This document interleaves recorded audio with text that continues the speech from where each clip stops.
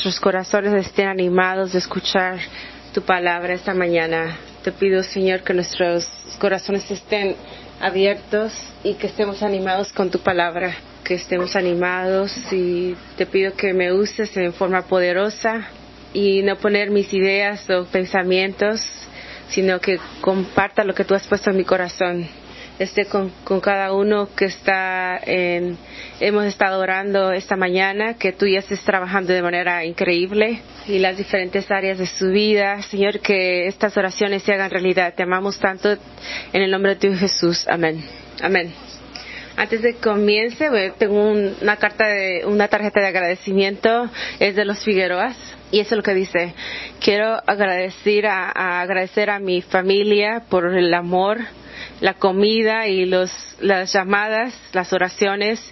Significa tanto para nosotros conforme estamos pasando con una pérdida de mi primo. Les apreciamos mucho.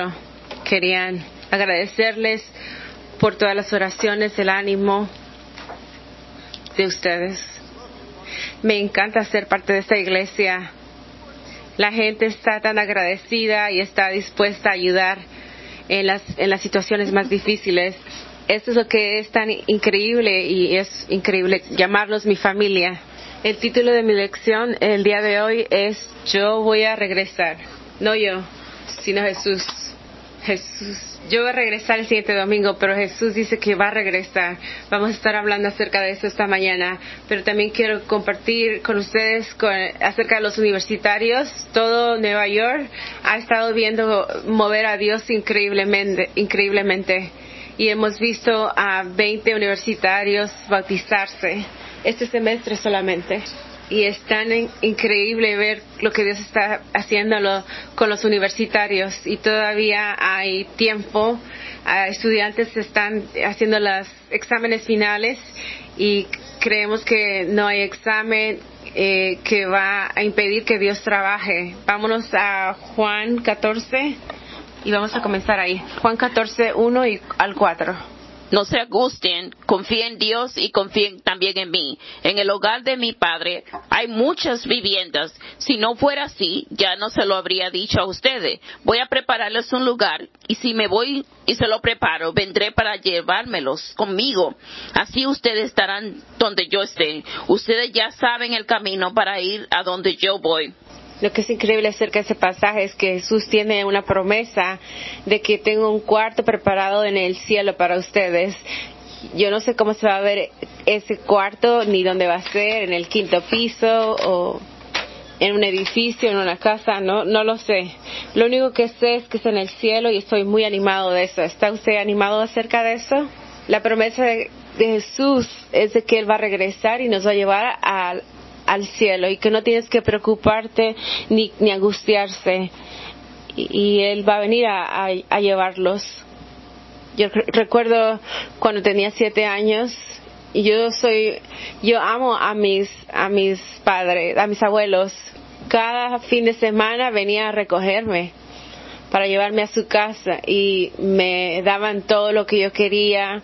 Yo recuerdo todos los caminos para ir a la juguetería. Y yo le decía, aquí es donde vamos a ir. Ellos me cuidaban mucho y los amaba mucho. Me decían siempre, vamos a regresar por ti el siguiente sábado, vamos a alimentarte, y amaba mucho a mis abuelos. Me prometían todo el tiempo de que iban a regresar, y hay personas que te prometen que van a regresar, que tú quieres que te prometan eso, y hay gente que te está prometiendo eso y tú no quieres que cumplan esa promesa. Por ejemplo, si vamos a un restaurante y ordenamos comida, y cuando su mesero regresa y dice, tengo sus bebidas, voy a regresar con su comida, y hacen esa promesa y quieren que llenen esa promesa y traigan su comida. Cuando traes a alguien a la iglesia o a la charla bíblica y te dicen que están tan animados y te dicen que van a regresar, tú vas a estar muy animado de escuchar eso. Y vas a asegurarte de que ellos cumplan esa promesa. Hay otras promesas que no quieres que sucedan. Por ejemplo, a mí no me gusta ir al dentista, y esta es una de las a mí me da miedo ir al dentista, escuchar todas esas máquinas. No sé ni siquiera qué están utilizando, pero es doloroso. Y cuando el dentista dice, tenemos que terminar la siguiente semana, tienes que regresar la siguiente semana. Y yo no quisiera hacer eso. También hay gente como, por ejemplo, si una persona que viene y le roba sus cosas y lo miran y le dicen, voy a regresar. Eso es algo que no quieres. Tú no quieres que esa persona prometa eso. Para nosotros que estamos trabajando, vendiendo, si hay un cliente que se está quejando todo el tiempo de nuestro producto y no hay nada que tú puedas hacer porque ellos quieren regresar ese producto y dicen, no hay un gerente, eso voy a regresar mañana. Y no quieres que ellos regresen y te den más quejas. Y el último, y sin ninguna ofensa para quien trabaja aquí, el departamento de motores y vehículos.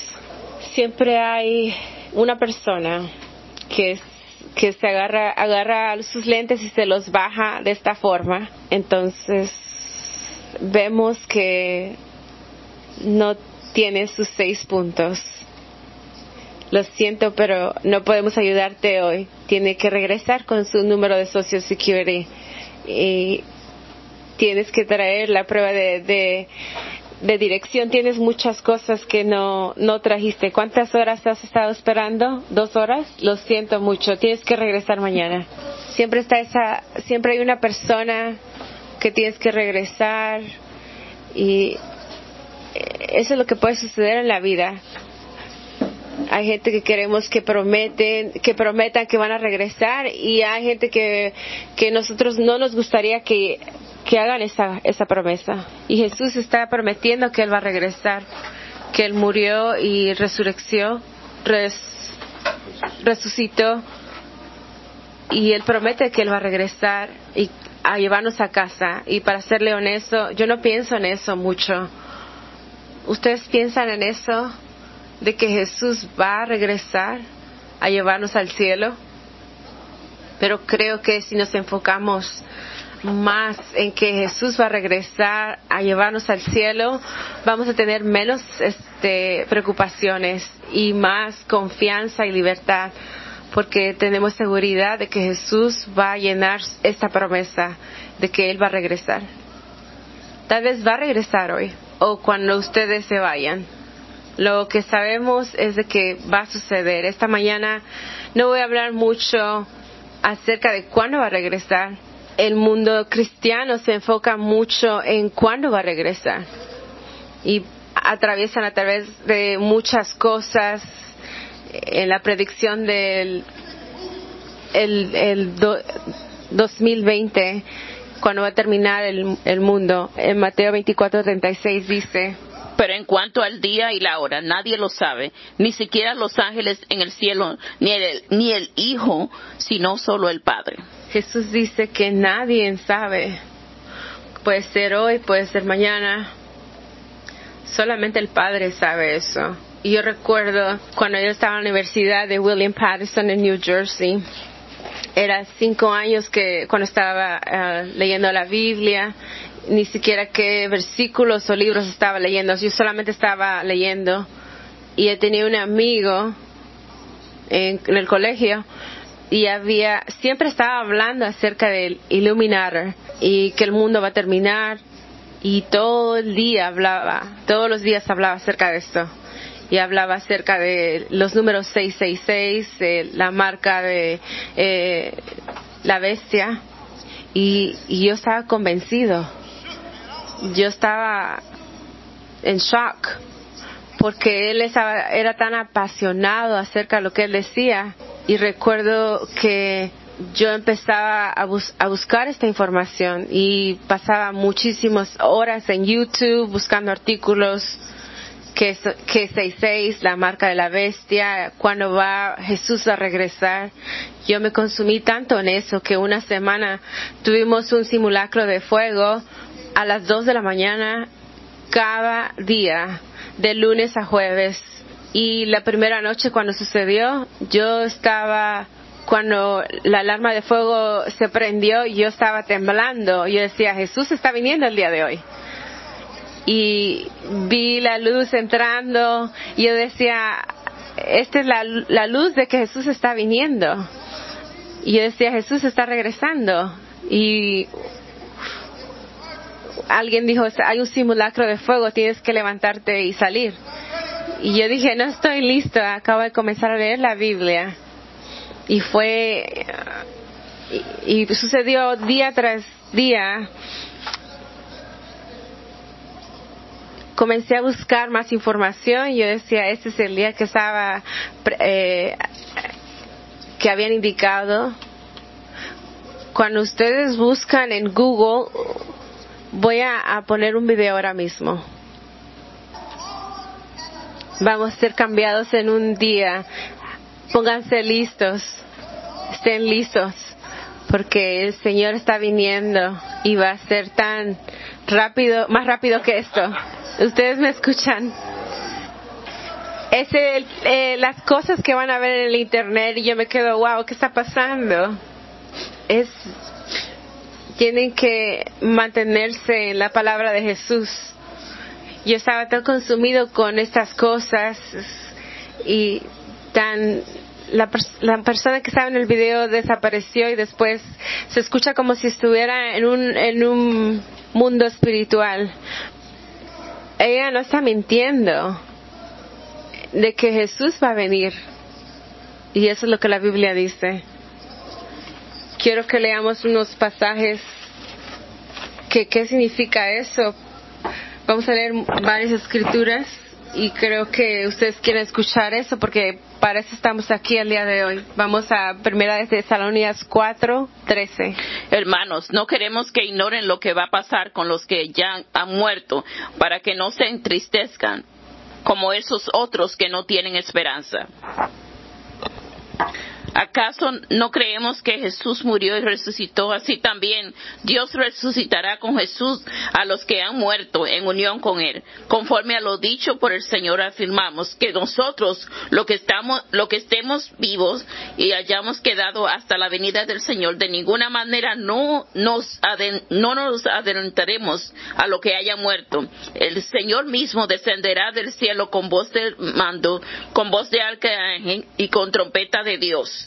Y los muertos en Cristo resucitarán primero, luego los que estemos vivos, los que hayamos quedado, seremos arrebatados junto con ellos en las nubes para encontrarnos con el Señor en el aire, y así estaremos con el Señor para siempre. Por lo tanto, anímense unos a otros con estas palabras.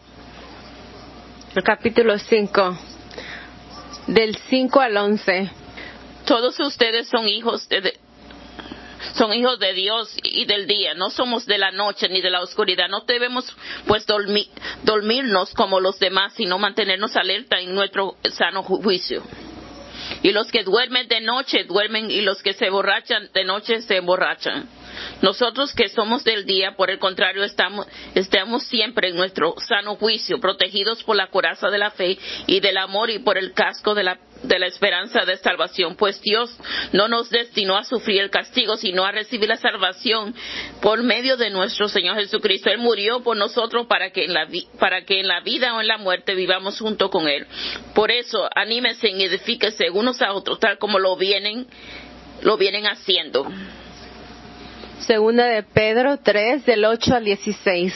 Pero no olviden, queridos hermanos, que para el Señor un día es como 1000 años, y 1000 años como un día. El Señor no tarda en cumplir su promesa, según entienden algunos de la tardanza. Más bien, Él tiene paciencia con ustedes, porque no quiere que nadie perezca, sino que todos se arrepientan. Pero en el día del Señor vendrá como un ladrón. En aquel día los cielos se desaparecerán con un estruendo espantoso. Los elementos serán destruidos por el fuego, y la tierra y con todo lo que hay en ella será quemada.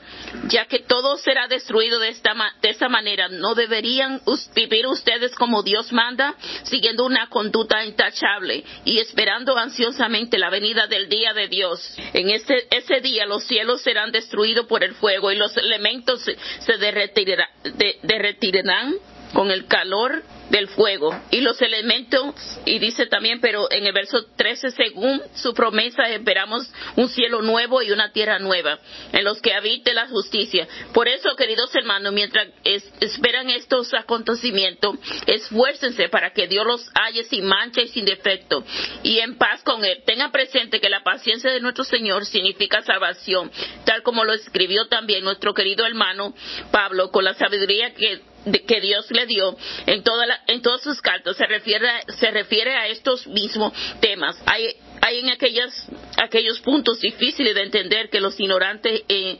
inconstantes televisan, como lo hacen también con los demás escrituras, para su propia perdición. Así que ustedes, queridos hermanos, puesto que ya saben esto de antemano, manténganse alerta y no que arrastrados por el horror de esos libertinos pierdan la estabilidad y caigan, más bien crezcan en la... Son pasajes increíbles. Yo recuerdo leerlas y yo solamente estaba adorando a Dios y me sentí tan sobrecargado por el hecho de que todo esto va a suceder y mi corazón está seguro en Dios.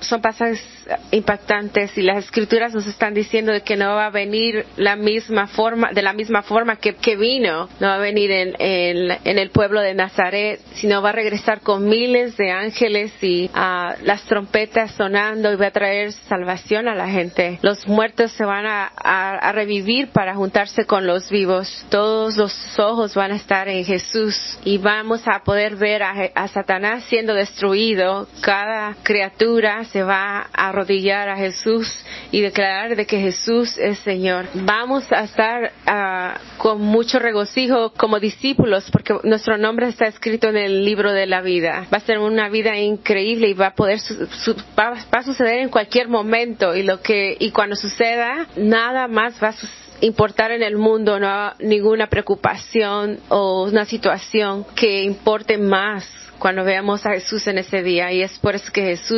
Pedro dice que tenemos que hacer cada esfuerzo para ser sin mancha. Es cuando piensa acerca del libro de Hechos, vamos a Hechos 1 del 10 al 11. Hechos 1 del 10 al 11. Ellos se quedaron mirando fijamente al cielo mientras él se alejaba. De repente se le acercaron dos hombres vestidos de blanco que les dijeron: Galileos, ¿qué hacen aquí mirando al cielo? Ese mismo Jesús que ha sido llevado de entre ustedes al cielo vendrá otra vez de la misma manera que lo han visto irse. Esto es como el libro de Hechos comienza de que Jesús va a regresar, y cuando piensen en eso, esto significaba que tal vez sería para el siguiente día para ellos. Cuando Jesús murió y se levantó nuevamente, fueron 3 días y fue bien fresco para ellos. Y ellos sabían que tenían que continuar porque Jesús podía regresar ese mismo día o en su tiempo de ellos. Para muchos discípulos creo que estaban llenos de que sabían que Jesús iba a regresar. Cuando estamos leyendo el libro de Hechos, por eso es que tenían la convicción que tenía, el amor que tenía, y porque sabían que tenían que salvar a mucha gente, a cualquier persona que pudieran, porque Jesús podía regresar en cualquier minuto. La iglesia creía eso. Creo que para nosotros casi yendo para el 2019, nuestra tendencia puede ser lo opuesto. Y creo que es la razón por el cual es porque pensamos que ya han pasado 2000 años y tal vez no va a suceder, y conforme pase el tiempo nosotros podemos comenzar a pensar que tal vez no va a suceder, y lo que puede que estemos más cerca de que Jesús regrese. Todos los días hay un porcentaje más alto de que Jesús regrese, y tiene que estar en nuestro corazón, igual como a los discípulos de la primera iglesia, de que Jesús iba a regresar. Y quiero compartir algo para entender más este punto. Cuando estaba en high school tenía mi licencia, el carro de mi mamá, y podía hacer lo que yo quería, y era increíble. Un año más para irme a la universidad, y las cosas era increíble, y mi mamá comenzó a confiar en mí en muchas cosas de la casa, y había muchas veces que ella visitaba a mi tía en Pensilvania y se quedaba allá y me dejaba saber para que entonces yo cuidara la casa, y lo hizo la primera vez y yo me quedé, yo dije, va a haber fiesta. Estaba súper animada de que mi mamá estaba yéndose y yo planeé una fiesta en mi casa y invité a todos mis amigos y les dije, vamos a tener una fiesta en mi casa. Entre 40 y 50 personas llegaron a mi casa y supieron ese mismo día, y ese mismo día todo el mundo vino. Mucha gente ni siquiera sabía dónde yo vivía, y con situaciones así dices, no sabes qué es lo que va a suceder. Yo dije, vamos a divertirnos. Era joven y sin experiencia. Era como las 11:30 y mi mamá me llama y yo estaba esperando a que llegara alguien, y cuando veo que mi mamá me está llamando, y dije, bueno, ella me dijo que se va a quedar con mi tía, y cuando recojo el teléfono y me dijo, hijo, decidí no quedarme, voy a estar ahí en 15 minutos. Y yo me quedé sorprendido y dije, está bien, mamá.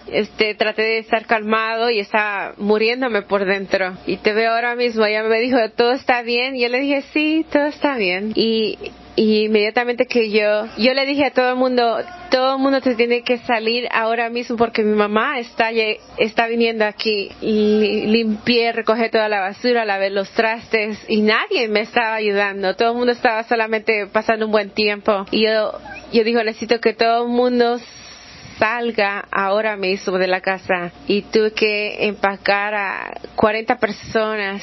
Todo el mundo escuchó. Conforme la gente está saliendo, yo veo a mi mamá que se está estacionando enfrente de la casa. Y yo digo, quédense aquí. El minuto que ella entre a la cochera, todo el mundo tiene que salir corriendo enfrente de la casa. Y conforme ella estaba entrando a la cochera, ella ni siquiera pensó, que nuestra casa tenía una fiesta, todo estaba oscuro. Ella entra a la cochera, yo estoy tratando de ver cuando ella entra, y yo le dije a todo el mundo, váyase ahora mismo, y todo el mundo estaba corriendo, se estaban tropezando, y inmediatamente que mi mamá entró a la casa, las últimas personas salieron.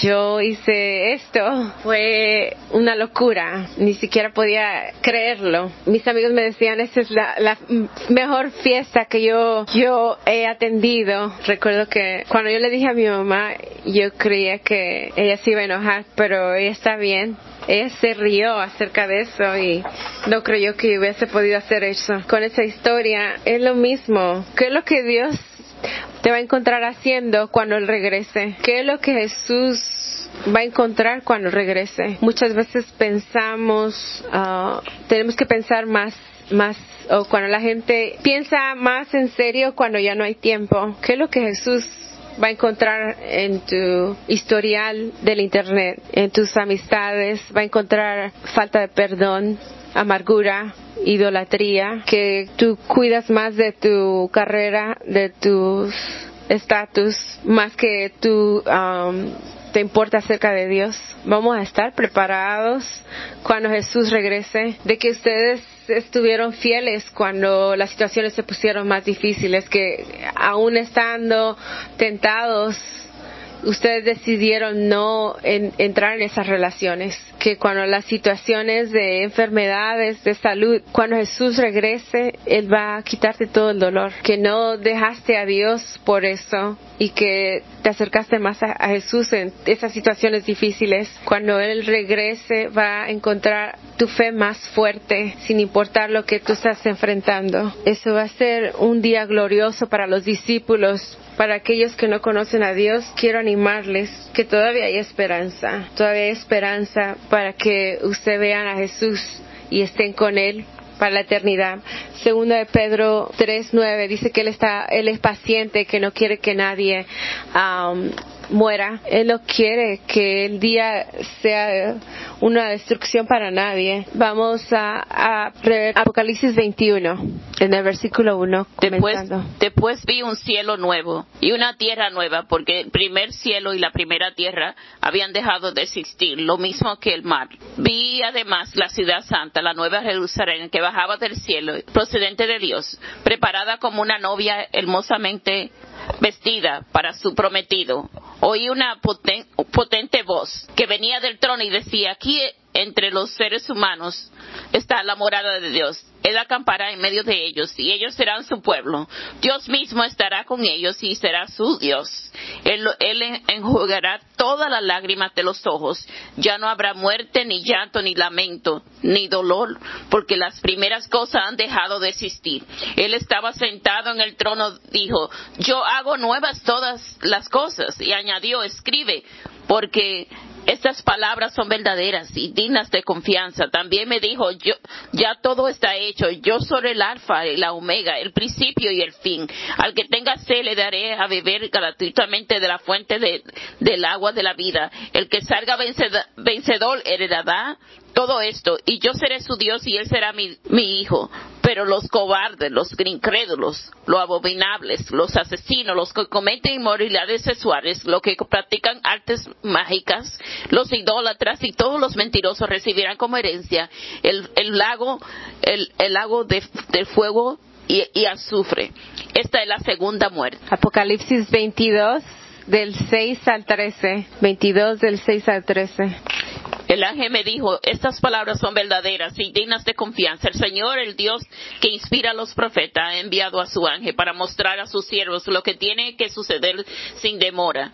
Miren que vengo pronto. Dichoso el que cumple las palabras del mensaje profético de este libro. Yo, Juan, soy el que vio y oyó todas estas cosas. Y cuando lo vi y oí, me postré para adorar al ángel que me había estado mostrando todo esto. Pero él me dijo, no, cuidado, soy un siervo como tú, como tus hermanos, los profetas, y como todos los que cumplen la palabra de este libro. Adora solo a Dios. También me dijo, no guardes en secreto las palabras del mensaje profético de este libro, porque el tiempo de su cumplimiento está cerca. Deja que el malo siga haciendo el mal y que el vil siga vigilándose. Deja que el justo siga practicando la justicia y el santo siga santificándose.